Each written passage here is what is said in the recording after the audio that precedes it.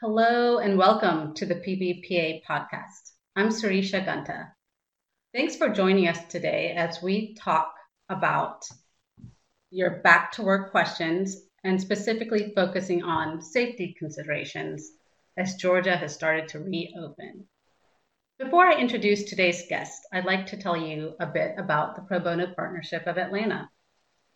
PBPA strengthens our community by engaging volunteer attorneys to provide nonprofits with free business legal services.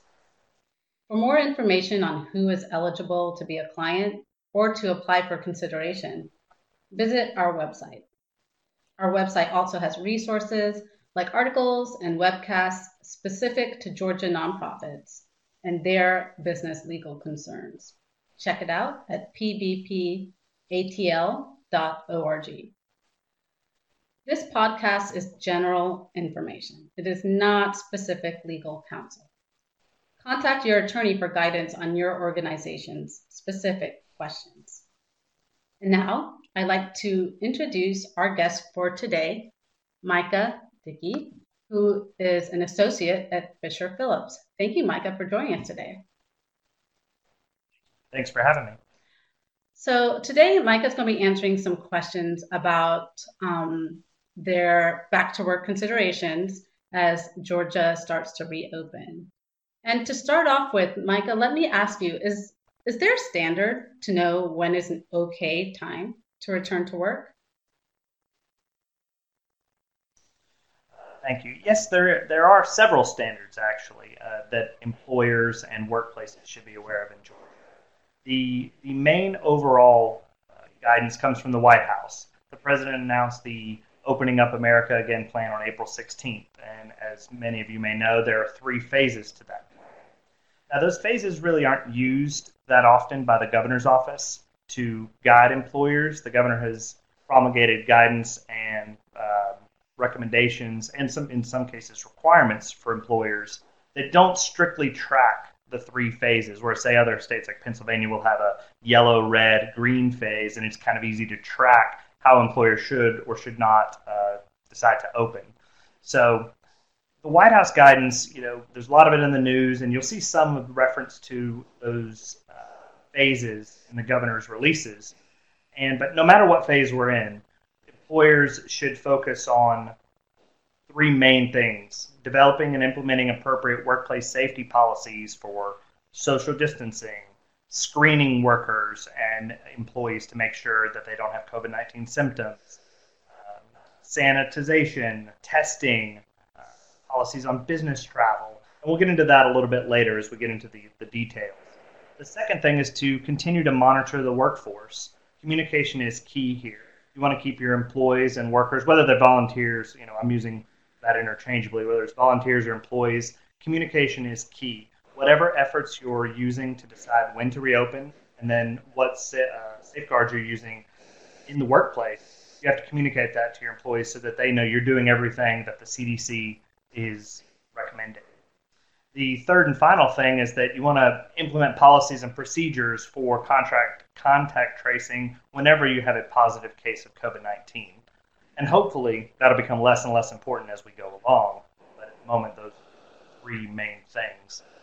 But getting into more specific guidance, whether it's OSHA or whether it's the White House, pretty much everyone's following the CDC guidance. And the governor's office is following the CDC guidance pretty closely. And so we want to go into that. And actually last week, the CDC issued guidance for workplaces. And basically they did a flow chart, so it's pretty handy. Okay, so this CDC's flow chart, that's available on the CDC's website, is that correct? Okay, That's great. correct, it is. And are there Georgia-specific guidelines or requirements for returning to work? Yes, there are.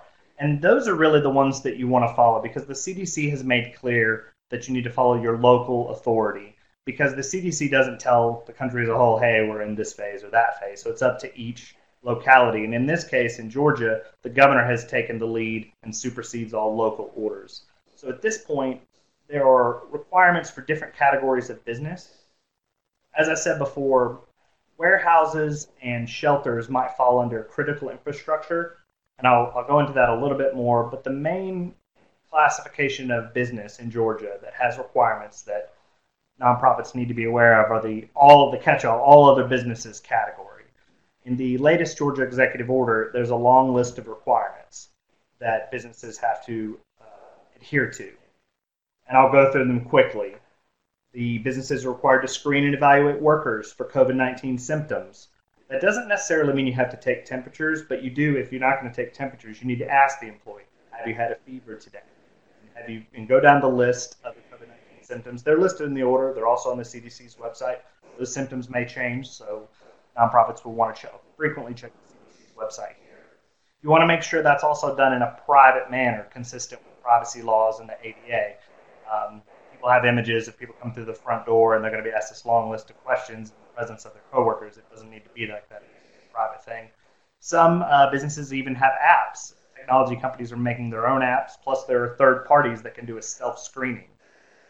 Self-screening is okay in Georgia. Some states actually require the employer to actually take the temperature and or screen the employee, so those apps might not comply. But in Georgia, that's okay. Next, signage needs to be posted at the facility that anyone displaying COVID-19 symptoms should not be allowed on the property. And I won't read all of these. There's a list of 22. The main ones are encouraging workers to wear face coverings. Notably, only restaurants and summer camps are actually required to make their employees and volunteers wear face masks. There's a similar requirement for barbershops, hairdressers, that says use appropriate PPE. It's not exactly clear what that means, and it says that is practicable. So really, the hard and fast rule are face coverings outside of the food industry are not exactly required, even though you'll see a lot of barbershops and salons having them.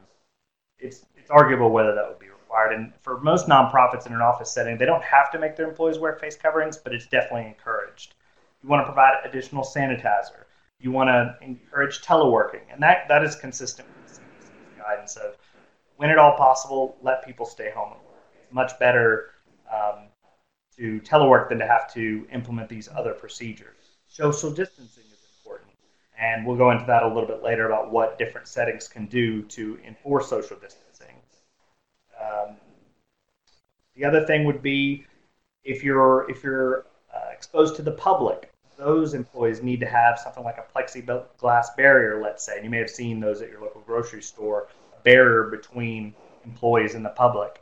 It's basically just, in effect, a sneeze guard, just wanting to make sure that there are less droplets being exposed. That's really what the 6. So that's really the main thing in Georgia, is that there are requirements, but they're very much open to interpretation, and it's really going to be about, did you make the appropriate effort? And we'll get into that later with liability. Let's see. There is one more rule that I want to mention. No matter, you can, in a way, think of all these requirements and try to meet them, but there is still a 10-person rule in place in Georgia, at least until June 12th. You can't have more than 10 people in your business or in your location if those persons have to be within 6 feet of each other for more than transitory or incidental periods. So in other words, if people can't space out, you really shouldn't have those people in that space. And so whatever you do, that principle should guide the employer's decisions. Okay. And you mentioned PPE earlier. Can employers require that their employees wear PPE, such as masks or gloves? They can, yes. In fact, the Occupational Safety and Health Administration enforces PPE standards. And so if the employer requires this personal protective equipment, they have to do certain things. They have to develop policies and basically write down, if you will. They have to document, this is the hazard in the workplace. Here's the PPE we think that will mitigate that hazard. And we considered other possible PPE. So in this case, it's pretty simple. It's, if you're in an office setting, let's say, the hazard, exposure to COVID-19 from coworkers or any member of the public, the PPE, cloth face coverings, because that's the main PPE that the CDC is advising for at least low-risk workplaces. If you were a healthcare provider or where there were heavy exposure to the public, we might have a different conversation about more PPE. And then finally, just someone signing and dating and saying, hey, I, as the employer, made this decision on how to keep my employees safe. Also, these need to be cloth face coverings. Do not allow employees or volunteers to wear the N95 mask because that will be considered a respirator, and it'll just make you have to comply with many other things under the OSH Act, and you just don't want to have to deal with that. And the CDC is not requiring that. Those need to be saved for other workplaces that need them for other occupational hazards. Also, if you're requiring PPE, and again, you want to make sure to just train employees. It's just simple: how to put this PPE on, how to take it off, how to use it, how to care for it. So if it were a cloth face covering, you would say, hey, if you're sick, you need to change it out. You need to have multiple pairs. I actually know the word there, multiple masks. Also, if you require it, you do need to pay for it. And so that's something that needs to be thought of. And again, you don't have to require face coverings in Georgia or per the CDC or per OSHA. So it's a kind of an individual decision in each nonprofit whether they should make their workers use the masks. Because again, it's a PR decision. It depends. You know the people that are coming into your facility better than anyone else. How will they feel if the volunteers or employees are or are not wearing masks? Okay, so what if you have an employee who refuses to wear a mask or gloves? Well, you should first take a collaborative approach, highlight all the things that the CDC is recommending, highlight that it's a very low risk because in Georgia, all the nonprofits we're discussing, it's a low risk of exposure to COVID-19. So highlight what you're doing and then say, this is what we're requiring for the safety of your co-volunteers or employees and the public. At the end of the day, unless they have requested an accommodation for, say, a health condition or disability or a religious accommodation, you can require them to wear it, or basically, hey, you can't volunteer with us today if you're not going to wear the mask because this is our policy. But again, any communication needs to be viewed in the light of this could be a request for an accommodation under the ADA or for a religious accommodation. And in those cases, you have to have a conversation and do the normal procedure that you would do for any other request for an accommodation. And in those situations, those might be a good time to also follow up with your attorney for further guidance on how to address it. Absolutely. And I guess another question similar is what if they have a health or disability that precludes them from wearing PPE? Again, that's going to be a conversation.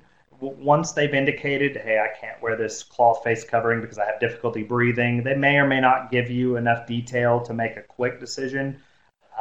Right now, the advice that we are giving is that you can't require a doctor's note because medical practitioners are just overwhelmed at this point. They may not have time to issue doctor's notes to everyone who may want a accommodation based on a disability or medical condition. So err on the side of caution, err on the side of granting an accommodation.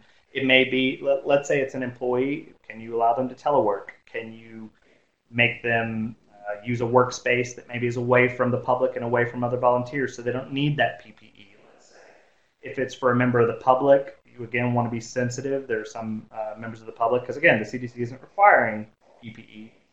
Maybe allowing them to utilize your services at a different time or in a different method so that the exposure is less. You want to try to work with people because again, legal liability is one thing, but there's just PR concerns are also primary, especially for the nonprofits that want to serve the public, just need to do so in a conscientious manner. And what about COVID-19 or antibody testing? Can that be a requirement for returning employees? For COVID-19 testing, yes. The EEOC has made it very clear that at this moment, during the pandemic, the nonprofits and employers can test their workers for COVID-19. That could change. It's a highly fluid situation. 2 months from now, the guidance may come out and say, at this point, it's not reasonable. Because remember, the standard is this a business necessity? Does your business have to do this medical exam, because that's what it is, in order to have people working at your workplace? The antibody test is a little different. It's not clear whether the antibody tests that are out there are actually reliable, and that's one of the criteria you have to use. You can't just weird junk science, right? I mean, an employer has to be conscious about the medical exams that it's making its employees undergo. And so we're advising people at the moment, until the FDA makes it crystal clear that these antibody tests are reliable, to not require them. I know that Piedmont Healthcare and other hospitals have sent around communications offering antibody testing. It's not clear what that actually signifies. All it means is that at some point in the past, you have been exposed to COVID-19, but it doesn't necessarily signal immunity. So the utility of actually requiring an antibody test is probably pretty minimal.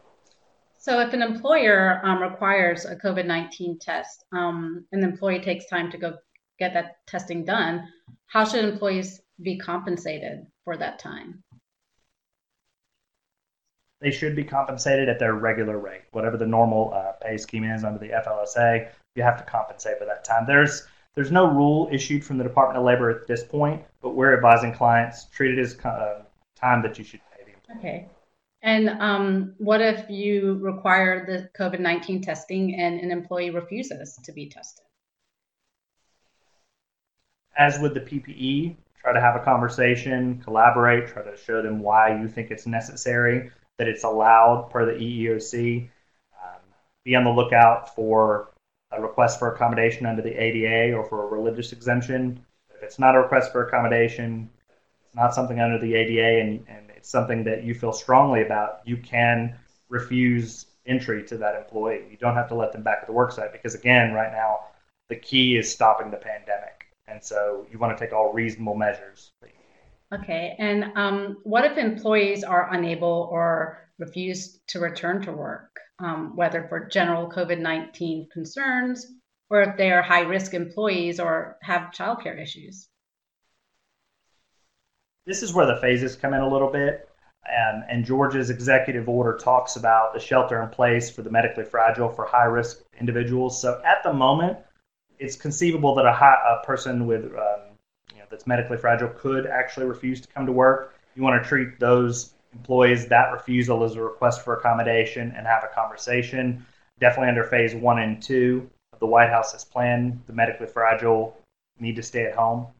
For non-high risk employees, we're taking the stance that, again, unless it's a request for an accommodation or a religious accommodation, or unless it's one of the qualifying reasons under the Families First Coronavirus Response Act, if they're having child care issues or they themselves have been diagnosed with COVID-19 or having to deal with that, they're really out of luck. I mean, it would be a decision at that point of the business, can you let this employee telework or whether you can do without that employee. Okay.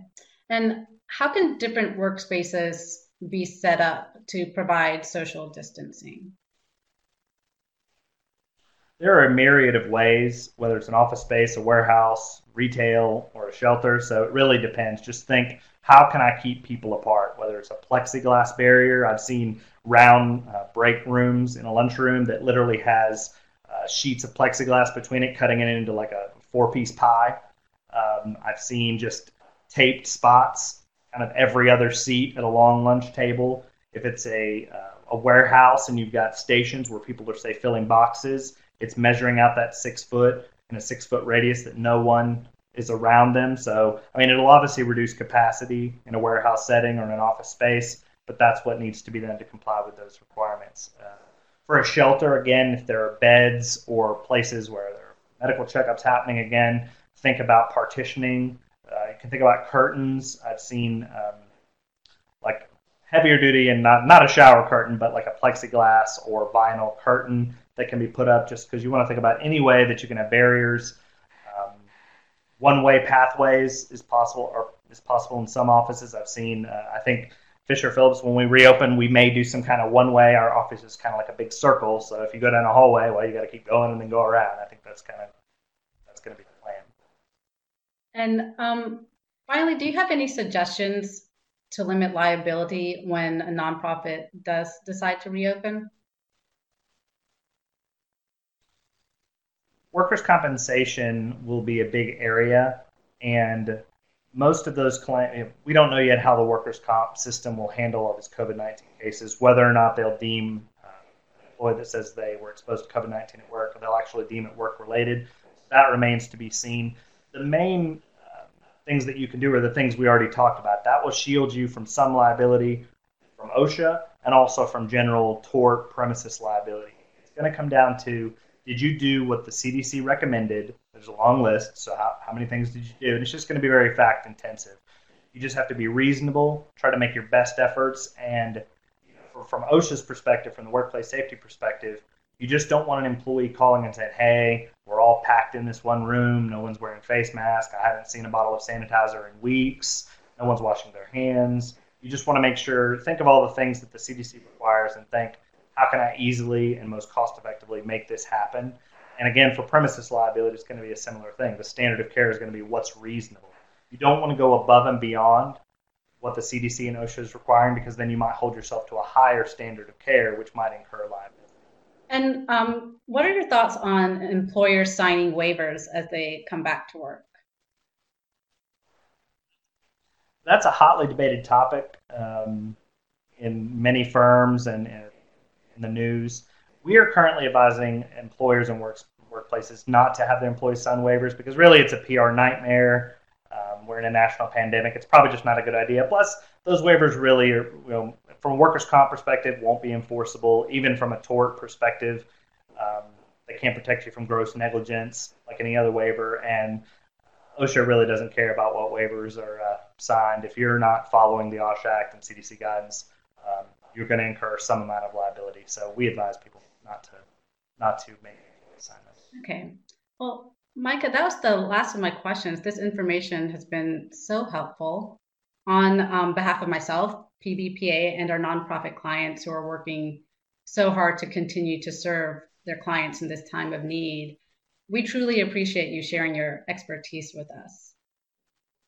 And to our listeners, we hope you found this information to be helpful. As always, please reach out to your attorney for specific answers to your nonprofit's questions. Thank you for joining us.